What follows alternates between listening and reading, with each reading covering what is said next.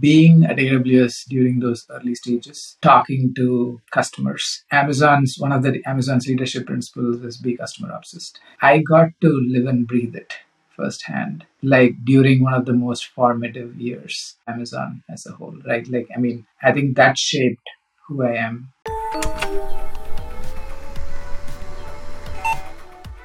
Welcome, everybody. My name is Haresh Singhani. This is Conversations with Haresh. We'll be talking to people of varied backgrounds, covering various topics. I'm very excited to be able to share these with you. The goal is to increase curiosity and empathy amongst all of us to help us grow professionally and personally at all levels. And of course, we also want to make sure that this is fun. So thank you again, and we'll look forward to having you.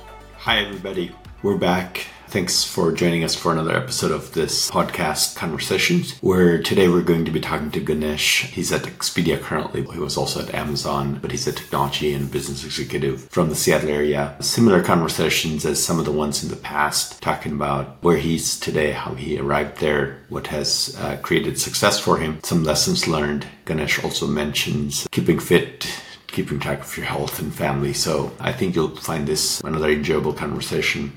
So let's get into it. Hi, Ganesh. Welcome. Thank you for having me here. Yeah, it's awesome. I know we've been playing tag for a bit, but I'm glad we could make it happen. All of us lead busy lives, and I'm confident. Actually, I know yours is no different. So this is a fairly open-ended conversation. Start with an introduction and then, success, failures, recovery, growth, etc. Balancing life. For a few minutes, you can even ask me questions as a payback. So with that, if you want to start with an introduction, that'll be awesome. Start wherever you wish to start, personal, professional, and kind of how have you, arrived where you're at. I'm Ganesh. I work at Expedia. I head product for the B2B division of Expedia, contributes to roughly a fourth of Expedia's overall revenues. Family, of course, and 8-year-old son. Yeah, we do a lot of fun stuff together. Raising him up has been the most challenging thing in my life, pretty much. You're making decisions on behalf of another human being, and you're making those decisions for the first time ever. And all of the stresses that come with it. It's fun, rewarding on one side, being with him and all that.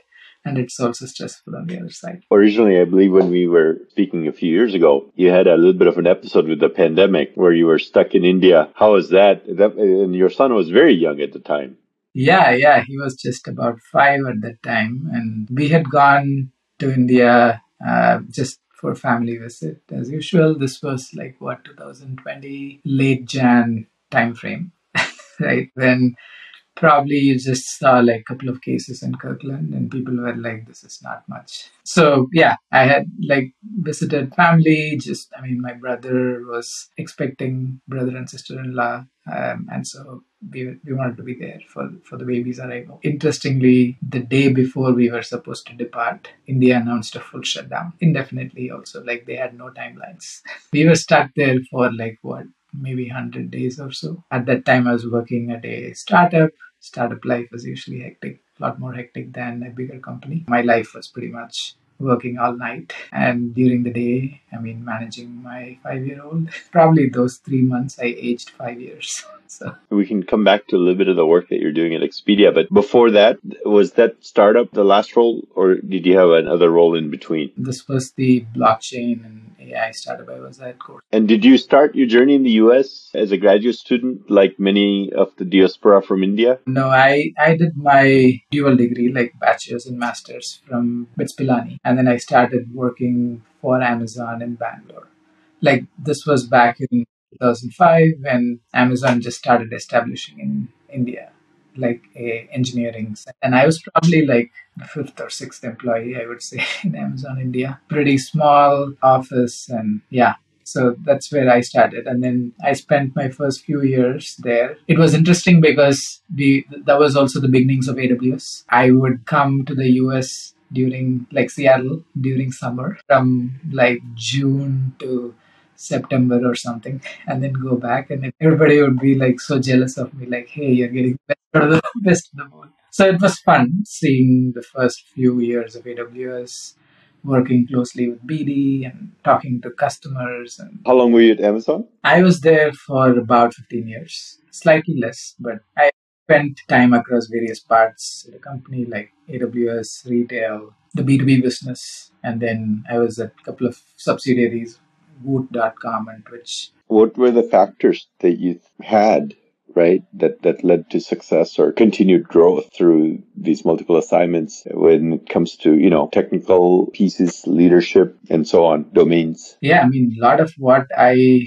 am now, I think thanks to Amazon and all the great mentors like who are there. I mean, back in the days when I started at Amazon in Bangalore, I used to work very closely with Amit Agarwal, who is now the CEO of Amazon India. He runs all of Amazon India now. Very sharp person and like a lot of good wisdom from him and several other leaders I used to work with. Yeah, I think that was fantastic learnings. And also, I would say, like being at AWS during those early stages, talking to customers. One of the Amazon's leadership principles is be customer obsessed. I got to live and breathe it firsthand, like during one of the most formative years, Amazon as a whole, right? Like, I mean, I think that shaped who I am. All along the way, like challenging initiatives, like Amazon encourages pushing someone beyond what they can do.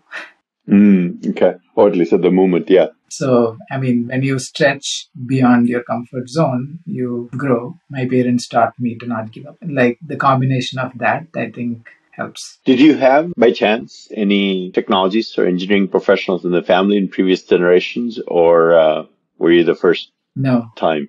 I Yeah. see. Humble background, like both my parents used to work for the government, right? Middle class family, trying to make it meet, sacrificing. When you grew up at Amazon essentially for, decade plus, I don't know what your confidence level was, but at the end of that, but I would imagine it would be pretty high, right? Because you probably had navigated many different areas of the company, created successful outcomes on probably multiple product lines and whatever else was thrown at you in meanwhile, right? The teams, personalities, domains, functional areas, and what have you. And then you're like, okay, I'm going to live a startup life. How much of a surprise did that end up being? I've always wanted to be part of a startup. Early days felt like a startup.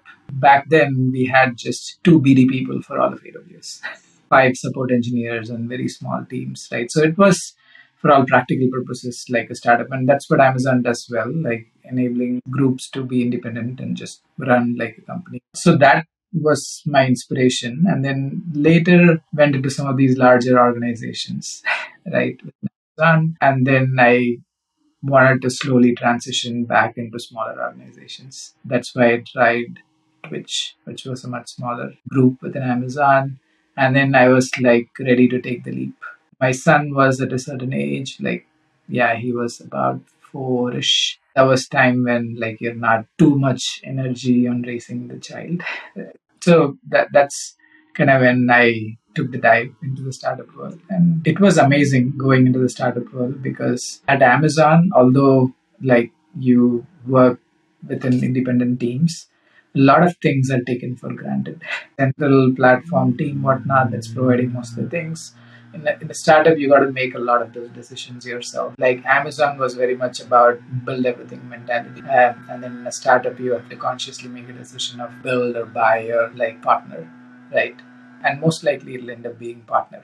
So those were all pretty interesting. And also hiring talent in a startup was quite interesting. Like, I mean, when it was in Amazon, like hiring was not a challenge. Like it's almost being at a position of privilege. Well-known brand, right? So not much to sell. Very well established in front of candidates. And like, I mean, there are more candidates than jobs within Amazon. So you end up, of course, there are ups and downs with the economy, but there was never problems having a good pipeline, hiring or paying people or whatnot. But in a startup, there is no brand. You can't pay as much as an Amazon can pay. You are in the same location and you still have to convince people to come start. And it's all about building that culture, mission, vision that people are bought in and they're coming for that more than for the money. Yeah, that was very interesting learnings for sure. What was better or easier? Was there anything easier in the startup than compared to an established company? Yeah, definitely. Like, I mean, the things that are easier for sure are execution, right? Once you know what your priorities are and once you have the funding for it, execution was a lot simpler because, I mean, it's a much smaller team, bureaucracy, red tape.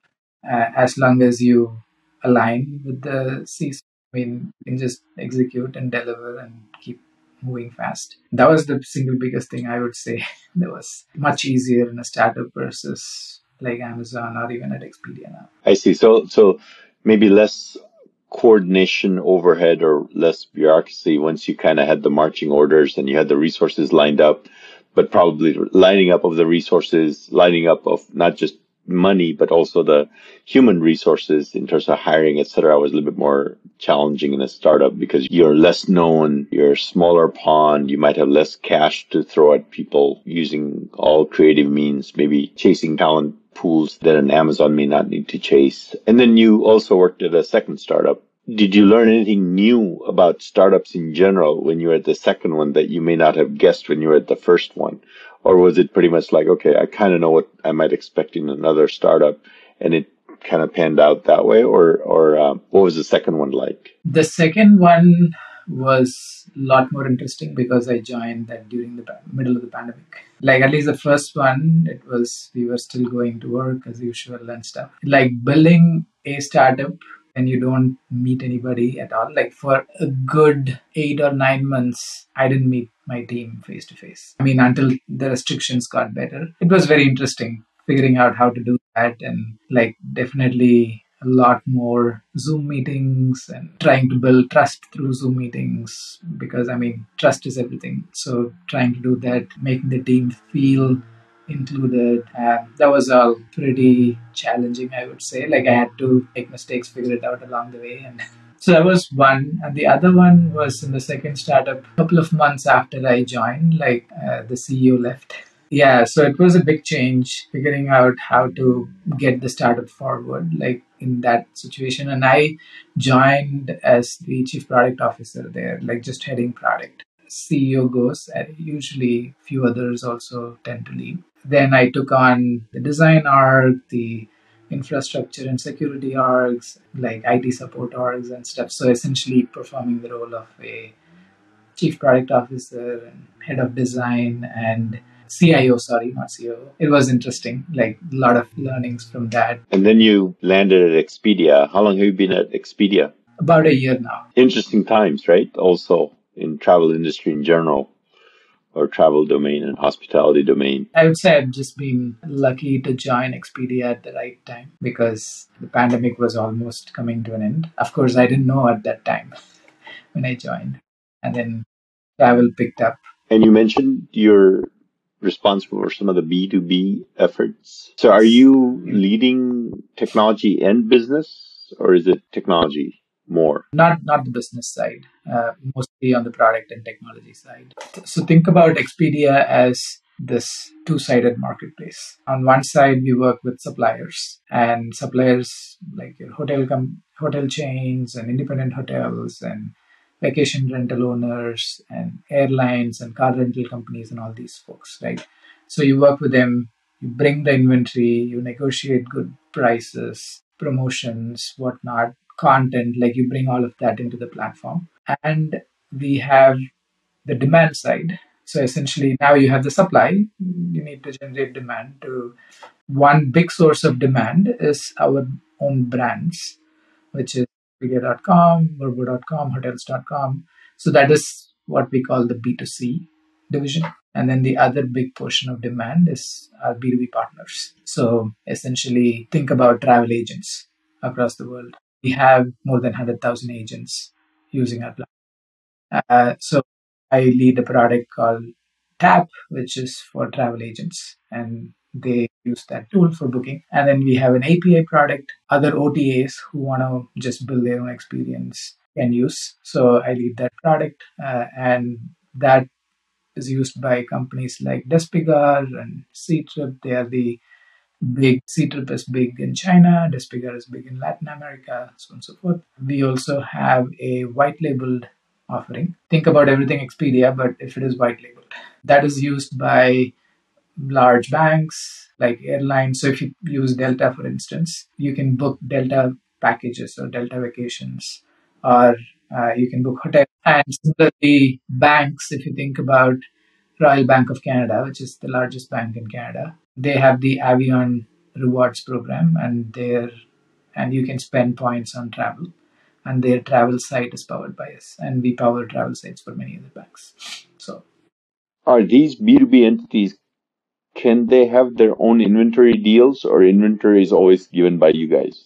Like, can I say I want a white label experience for the front end, but I have my inventory partner who's can I bring that to the platform, or mostly you'll just give me the inventory? typically, for white label partners, we provide the inventory also, right? Because they are not travel experts. Having said that, typically there are exceptions. Some banks and some airlines do negotiate direct inventory with certain suppliers. Yeah, because they could represent large buyer groups, so they Yeah, might be able to get some deals correct. or whatever. But Yeah, yeah, makes typically it sense. is limited to 2 3 suppliers they would have relationships with them. Got it. Got it. Got it. But that won't be like 100% of their demand. There'll be a portion of their demand, and the remaining comes from our inventory. That's how it works on the white label template side. Got it. Then on the API and the travel agent tool side, they typically work with multiple suppliers, and we typically represent like a portion of their supply. Like, I mean, of course, Expedia and Booking are the two big names, and so we take the lion's share. Others would form the long tail. Post pandemic, there's this revenge travel. And then now I was reading in the newspapers, there's not enough airplanes, right? So there are all kinds of constraints. In the States, at least, there aren't enough workers for the airlines, for hotels, whatever, right? And then you don't have enough airplanes. Car companies didn't have cars, right? I mean, you were paying through the roof for renting a car. It would be like more than your hotel bill, which was never heard of. Unheard of. Like, and it's that interesting cycle, right, which has never happened in the past. Like, travel pretty much went to zero when everybody shut down and everyone was in lockdown, and so none of these businesses knew how long that was going to last. So they had to lay off staff, they had to sell off their car fleet and other things. Like, suddenly things picked back up, and it's unlike your cloud services where you can scale down and scale up pretty instant.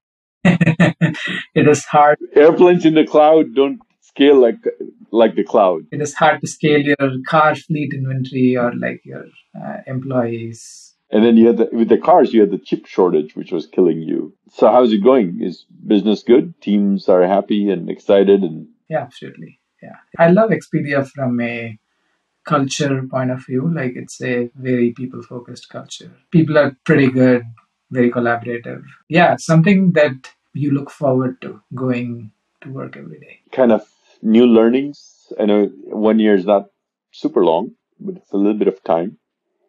Anything that maybe listeners would find surprising about Expedia or the domain? I knew this going in, but most of the listeners would probably know Expedia as hey, this is a portfolio of companies, because Expedia historically has acquired several brands. Like, there are at least like 15 to 20 brands under Expedia. Yeah, lots of them. They've always been acquiring, right?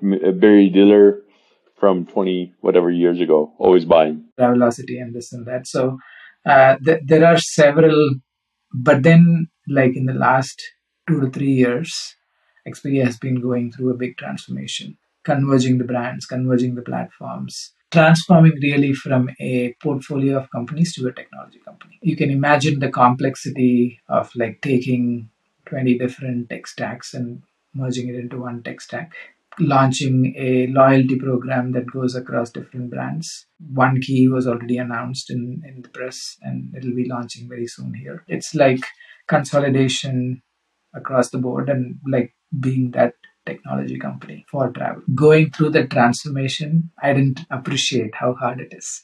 Yeah, sometimes greenfield is easier than transforming, right? It's something that's existing. I guess it's always the migration that kills you. Otherwise, you would all be on 10x better platforms every day, right? And how do you balance delivering business value, customer value, with also these technology? Proverbial changing the engine while the airplane's flying kind of thing, right? You don't have time to, you can't stop the business.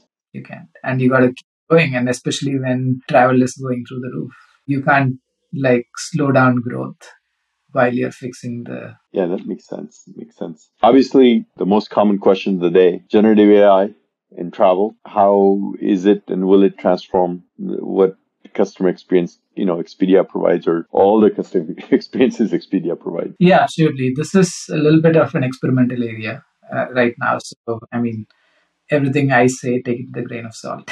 But we have a good partnership with the OpenAI team. Sam Altman is on Expedia's board as well. It's good in terms of, hey, here is everything that's coming in the roadmap, and here is how we are thinking about it, and here are the areas where we can collaborate to make the experience much better. So those are the kind of conversations we keep having. We did launch a OpenAI powered chat plugin with an experience like where you can just say, hey, I want to go to this place, I want to go to New York for the weekend, and I want to just relax, suggest some things. Like you can just ask the language question and then you'll get a pretty good summarized response that you can use as a guide to book your travel. That's where we have started. But of course, possibilities of where we can go are quite limitless. And some very high level ideas, right? Like, I mean, ideally, you might want to just ask using your voice and get back responses, and you can interact and book everything without having to like do research across 20 different websites. Like booking travel is one of the most stressful and arduous experiences, time consuming, and people typically spend 60, 90 days planning a trip, booking things after the other, going to multiple websites, do the research. There is a lot of opportunity to simplify that, make it easier for travelers to go through that phase. Right. So that's one area where I feel like OpenAI can quite conversational AI in general can transform how travel works. I think the other area where it can quite transform is when it comes to servicing. I'm sitting in the airport, my flight has been cancelled. We all know how it is. Like, it's frustrating. We go on a call, hey, I booked this on your platform, I want to change the flight or whatnot, and you get redirected between airlines and OTAs, and it's a bit of a frustrating experience. With any other car rental or hotels, it's kind of all similar, right? So in terms of how the servicing experience may not be as good as what you might get on Amazon for buying something. And there are reasons for that. In the travel industry, it's complex in the first place, and there are many other constraints. I think Gen AI can potentially help. For instance, like you can have something that monitors flight status and it can automatically change your trip and reroute you. That'll be pretty delightful for a customer. Those are the kind of things that potentially can transform. And it can also transform how agents are trained. You can imagine a world where you just look at all of the call recordings and say, okay, for this particular issue, these are the 5 agents who handled it the best. And these 20 agents did not handle it well based on whatever customer scores you get. And then you can create a tailored training program for those 20 agents. And they can get trained. And once they pass, they understand, they can now go back and handle that issue. All of this is quite manual today and like takes enough time, especially because of the complexity. Like, hey, if it is this airline, it was booked through this mode, here are the issues. And here are the times when you can potentially give an exception to the policy, right? Like there are so many different things involved, and doing customer service for travel is so much more complex than e-commerce. I'm assuming your team handles global B2B. The economies, India, as we are probably more aware, given our family and friend extensions over there. There are certain geographies that are growing rapidly, and there's going to be, like, I think it was Air India that placed the largest airliner order of any airline in history. So these geographies are, which historically may have been smaller consumers of airplane travel, etc., and experiences, but they're becoming bigger and bigger. I mean, does that mean anything, or do you just have this broad horizontal platforms and functionality that is then available globally, and it doesn't matter which region is growing at what pace or what mix of travel is happening in what region? There are definitely nuances by geography. As a company, we are strong in North America and Europe for sure, and we have opportunities in and Latin America. So it has got to do with trying to get the products and the supply to a better place. For example, tax is very complex in some of the countries, China, India, whatnot. So if you are trying to stand up a white label website for a partner in one of those countries, it's on you to handle tax. It's on you to handle the various payment methods. Like, you know how payments work in India. Right? It's quite complex again, UPI and all of being able to handle that well in the product. Those are all the things that we ought to build out to do something like a white label in some of these countries. But on the other hand, API product is pretty generic because the customer handles things, partner handles everything on their side already. For example, Make My Trip is one of the partners. They handle things on their side and they use our API. Just for some products, it's not as difficult like an API versus white label templates on the other side of the spectrum. We got to build that muscle. How's the growth of the actual like headcount, etc.? Because in Seattle, right, we're affected by big tech quite a bit. Obviously, Amazon has announced a reduction in force, multiple rounds. Microsoft, of course, we have our regional offices, even though those companies are not headquartered here. For example, Google, Meta, etc. On Expedia, I'm not sure what the latest public announcements have been. Your top line is doing good, right? Top line's doing good. Revenues are good. Yeah, and you've seen our results. Like we've had a record quarter last quarter. So top line definitely is going good. The company is buying back shares because we believe in that. In terms of headcount, we are no exception to any other tech company in the area. Just like how everybody is in a holding pattern, we are in a holding pattern. Yeah, there are a lot of people, they're not sure about like what comes tomorrow or the next quarter, right? In the economy as a whole, which would affect travel, of course. So people are planning very conservatively, it sounds like, and which is where you guys might be. Yeah, until we know for sure how things are going to go. Like, makes sense. Is it going to be a soft landing or is it going to be a hard landing or whatever? Hard to predict for anybody at this point. What is the culture like in terms of, Amazon's famously known to be a workaholic culture. So if you were to compare contrast, say, Expedia with some of the other players, including Amazon, is it as demanding in terms of number of hours and intensity, or how does it compare? Yeah, people definitely work hard here as well. I think the support structure is much better and the people focus is much better. Execution speed, I think it is slower compared to something like Amazon. And that is primarily driven by how Expedia is organized versus how Amazon is organized. Expedia is very much a matrix organization, super matrix. And then Amazon is very much into the single-threaded leadership, how every leader is responsible for their destiny. They get all the resources necessary to deliver what on their goals. Here, I think it is all shared goals, shared responsibility structure, which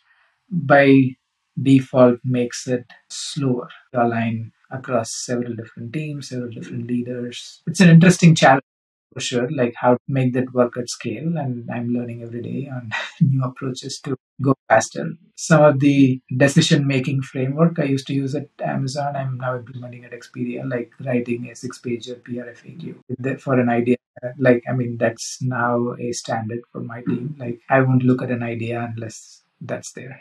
It'll be interesting for me at least to figure out how can we achieve the best people focus, support structure, and everything that exists at Expedia. How can we balance that with execution speed? Maybe that's a nice segue into how do you incorporate setbacks, failures? How have you in your professional journey, but how also do you help your teams and your peers, currently at Expedia, kind of have a healthy attitude and relationship with setbacks and failures? Yeah, it's a good question. It's always the hard one, right?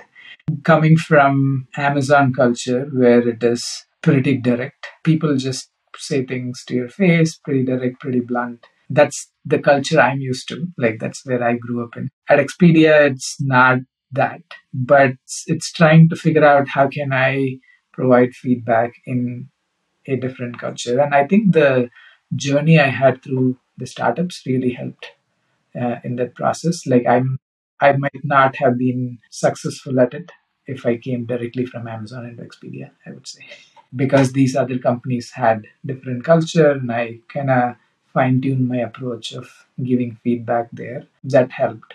right? Like, I mean, the single biggest thing, a framework that helps me always, there is this book called Ideal Team Player. I don't know if you, it is a fascinating book. Like, it talks about the three qualities that anybody should have to be an ideal team player. One is hunger. Like, do you have the hunger to take on more and like deliver and all that? The second is humble. Do you have the humility to accept your mistakes and learn from it and all that? And the third is people smartness, right? Like, are you empathetic?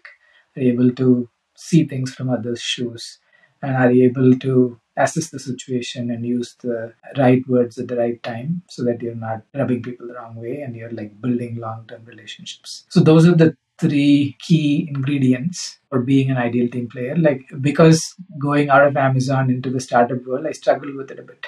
I was rubbing people the wrong way by giving direct feedback, blunt feedback. And I realized that the world is different out here. I was an Amazon graduate, I guess, at some point, but I wasn't at Amazon too long, so I could learn maybe or unlearn that some of those things, which were stylistically very, very different from how other shops and other teams were operating, right? All of us that have been in Seattle have worked with, Microsoft graduates also. And Microsoft actually had a very aggressive or high intensity culture for a long time. By the time Amazon kind of came into being in a significant presence, Microsoft was a little bit mellower, but Microsoft was probably no less intense than Amazon, probably even more intense, in the 90s and certainly in the 80s, but Microsoft would have been much, much smaller. So there was a saying, one of the gentlemen that I used to work with, who came from Microsoft, and he started a technology company, which is where we were colleagues, and he called it detox period. Of course, different people take different amount of time or different aware of these things at a different level, and so not everybody has the same learning curve when you transition from a shop like Microsoft or an Amazon into a different shop or a startup, etc. But there are these elements which are different, significantly different within Amazon or Microsoft. Yeah, the key learning there is like, don't hold on to like one way. There are multiple ways to accomplish something, right? Like, so going from Amazon into the outside world, that was my biggest learning, like, because I was holding on to the Amazon way for everything, right? Like, build everything, or instead of evaluating or other things, how you give feedback, how you hire. It's a little bit confusing because many teams or organizations will hire you because you came from Amazon. So there's an underlying assumption that, oh, so you want me to be like Amazon, the way I was at Amazon, because that's why you hired me. And then that's actually not what they're ready for, right? And so, yeah, the styles are very different. One of the things that we see in the business facing world, like if you're in sales or some kind of a marketing or some kind of a business facing role, and if you make that transition from a very, very strong brand, loud brand, to a startup where you have no brand and you're asked to create the brand, sometimes it's shocking. It's just shocking to these people that make that transition, because first thing that happens when you have a logo that says Amazon or whatever big name you want to pick, IBM, Oracle, Microsoft, Boeing, Starbucks, Costco, when you have that logo on your business card, almost everybody will reply to your email or respond to your phone call. But when you take that logo away and you put basically a no logo, which could be, small company, and you try calling people and you say, can you give me 30 minutes? 99 of the 100 people you contact, they won't pick up your call. And the one person who does is probably like, oh, I confused your number with somebody else. And that's why I picked up this call, right? And so, but it's interesting. There's always learning. And then, of course, if you go from a small company to a large company, then they're very different. Yeah, but also, like, important thing to realize is a lot of these no-name companies are the ones who end up becoming the next big. Of course, they grow, and eventually, everybody kind of finds their version of success, right? Even if they never become $1 billion or $100 billion company, they are still able to be successful. One of the things that's happened recently for us, in High Tech Advisors, we have a engineering crew. We have a little bit of a management consulting crew that, looks at cyber and data analytics, cloud, or product roadmaps and things like that. But the third team that we have is a talent team and talent acquisition, right? That domain in general is very slow because the recruiting volumes are very, very low across multiple industries in towns like Seattle because of, heavy tech influence here. There are a lot of people, highly, highly talented, who are right now finding themselves not busy. that came from talent acquisition. Like you talk to some of these people, they're super talented. And one extreme case, very extreme case, I ran into this woman. She was a open heart surgeon in Argentina. For some reason, she's one of those people that goes and does whatever she wants to do.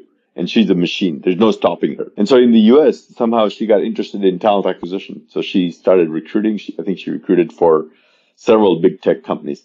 But the last one was Meta. And I talked to her. We were able to get a list of the Meta recruiters who were let go, like at the entire list, right? A lot of companies are not needing engineers. So what do you do with the recruiting staff? You don't need as many, right? There's so many talented people available. It depends on how long they were there, but they'll go through this transition that we're talking about, right? Which is you're in this large org, fast charging, a lot of smart people. They'll find new domains, new homes, etc. But they'll end up kind of reimagining themselves and redoing or recreating a style that will mesh with whatever organizations they end up at. One of the domains that a lot of people are looking at is wealth management. Talent acquisition people are people. So if they're not going to be able to do that, they go look at other domains that are people domains, right? So wealth management is one, but there's a bunch of them. But we'll see kind of how it evolves. So in your teams now, mess ups, failures are inevitable, but how do you give the feedback? How do you receive it? Yeah, so to me, I look at people from a coachability point of view first. Is there a attitude problem or is there a skills problem? Is the first question I ask. Typically, it's a skills problem. And attitude is great and they'll be coachable, right? So again, if you go back to the framework I talked about, humility, hunger, and people smartness. Are they humble or not? If it is an attitude problem, they're not humble. Those people, super hard to coach. So you try harder, and if it doesn't work, it doesn't work. But it's not a humility problem. It's one of the others. Like it's either the hunger problem or the people smartness problem because they are actively listening and because they want to improve their skills and they want to grow. Like it is much easier to create a constructive feedback forum where they get the feedback that they're looking for. And I keep telling people, hey, feedback is a gift that's usually not given or received. If you're on my team, you got to be super receptive to getting that gift or giving that gift. And that's an expectation that I set up front based on where the challenge is for a particular person. Like if they are lacking a certain skills, like pairing them up with a mentor, helping them grow in that area. There are times when, like, if it is more of a people smartness problem, right? Like where they're not aware of the situation, they're saying certain things and like rubbing people the wrong way. Being a coach myself and like telling them that, hey, come to me with situations where that didn't go as you expected.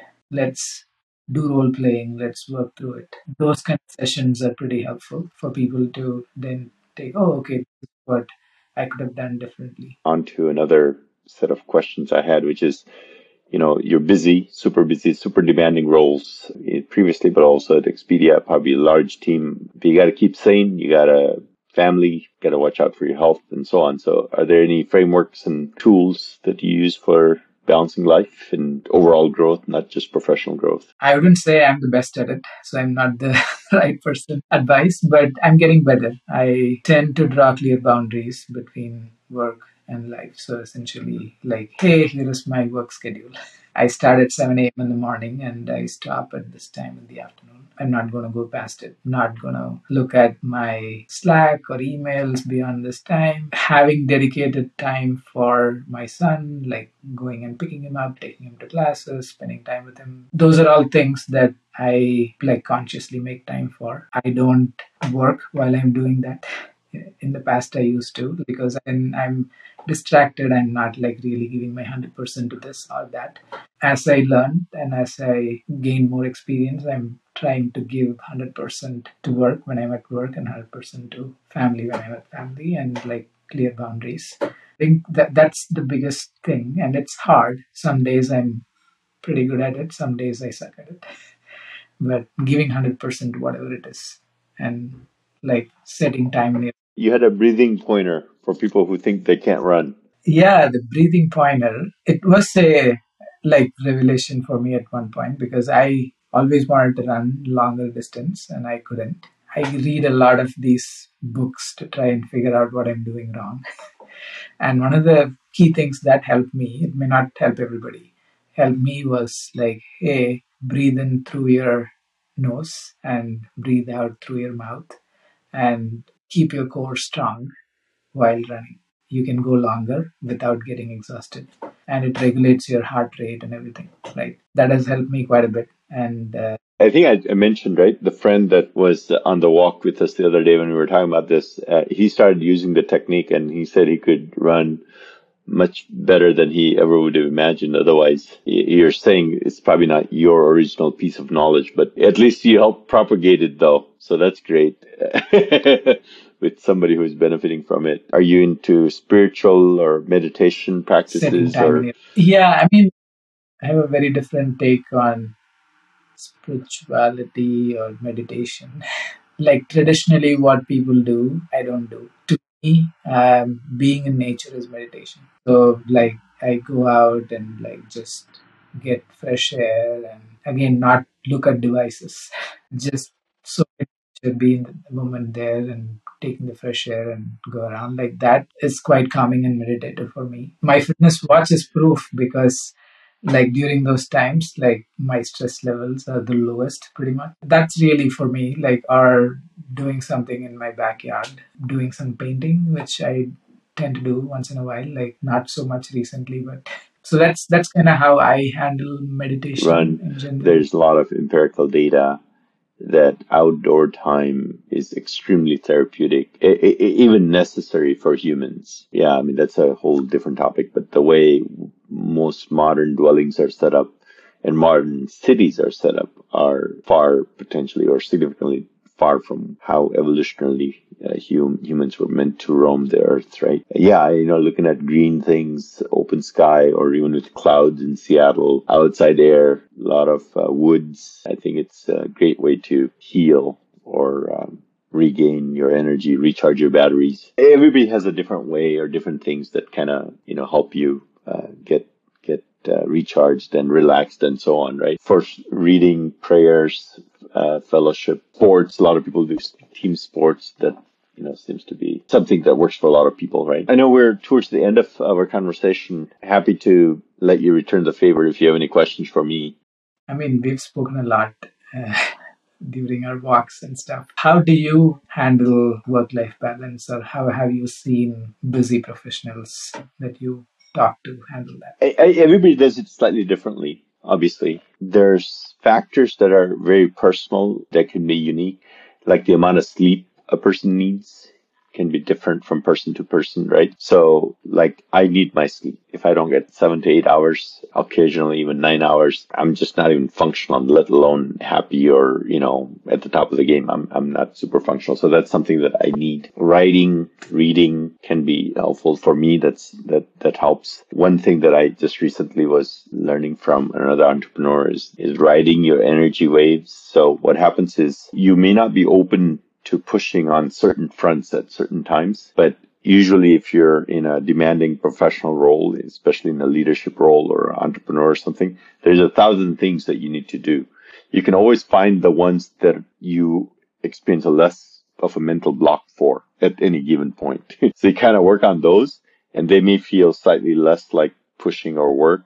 And then it takes less energy. Maybe it becomes more natural kind of thing. Family time is good and big for a lot of people. I think this setting boundaries, I've been trying to practice that a little bit more and better. But that's a big thing. I think it's front and center with the pandemic because what ended up happening is that we all started working from home and then the bleeding started happening a lot more. And it happened both ways. So our dogs started showing up in our Zoom sessions and our kids and stuff, right?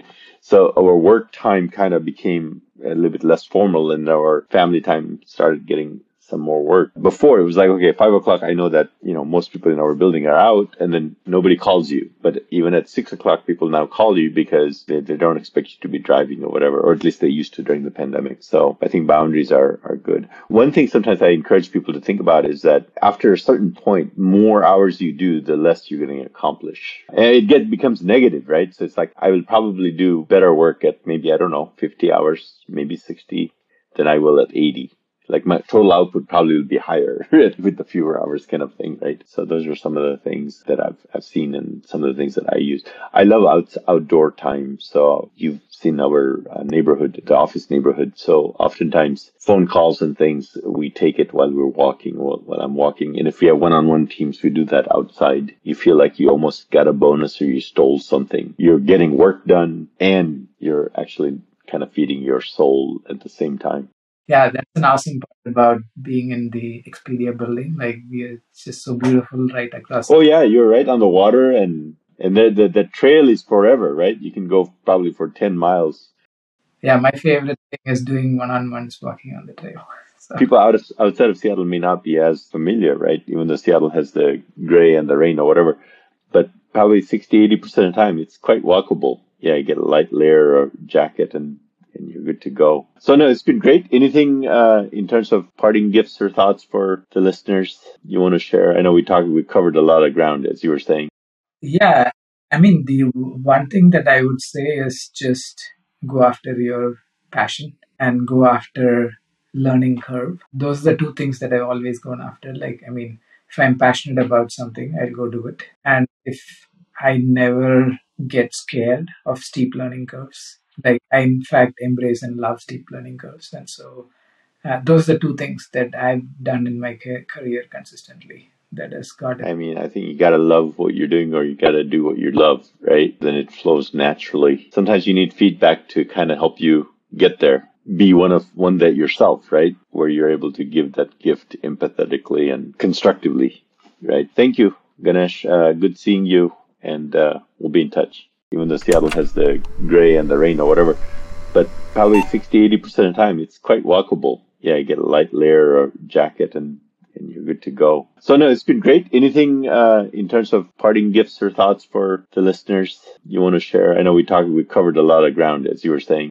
Yeah, I mean, the one thing that I would say is just go after your passion and go after learning curve. Those are the two things that I've always gone after. Like, I mean, if I'm passionate about something, I'll go do it. And if I never get scared of steep learning curves, like I in fact embrace and love steep learning curves. And so those are the two things that I've done in my career consistently that has got it. I mean, I think you gotta love what you're doing or you gotta do what you love, right? Then it flows naturally. Sometimes you need feedback to kind of help you get there. Be one that yourself, right? Where you're able to give that gift empathetically and constructively, right? Thank you, Ganesh. Good seeing you, and we'll be in touch.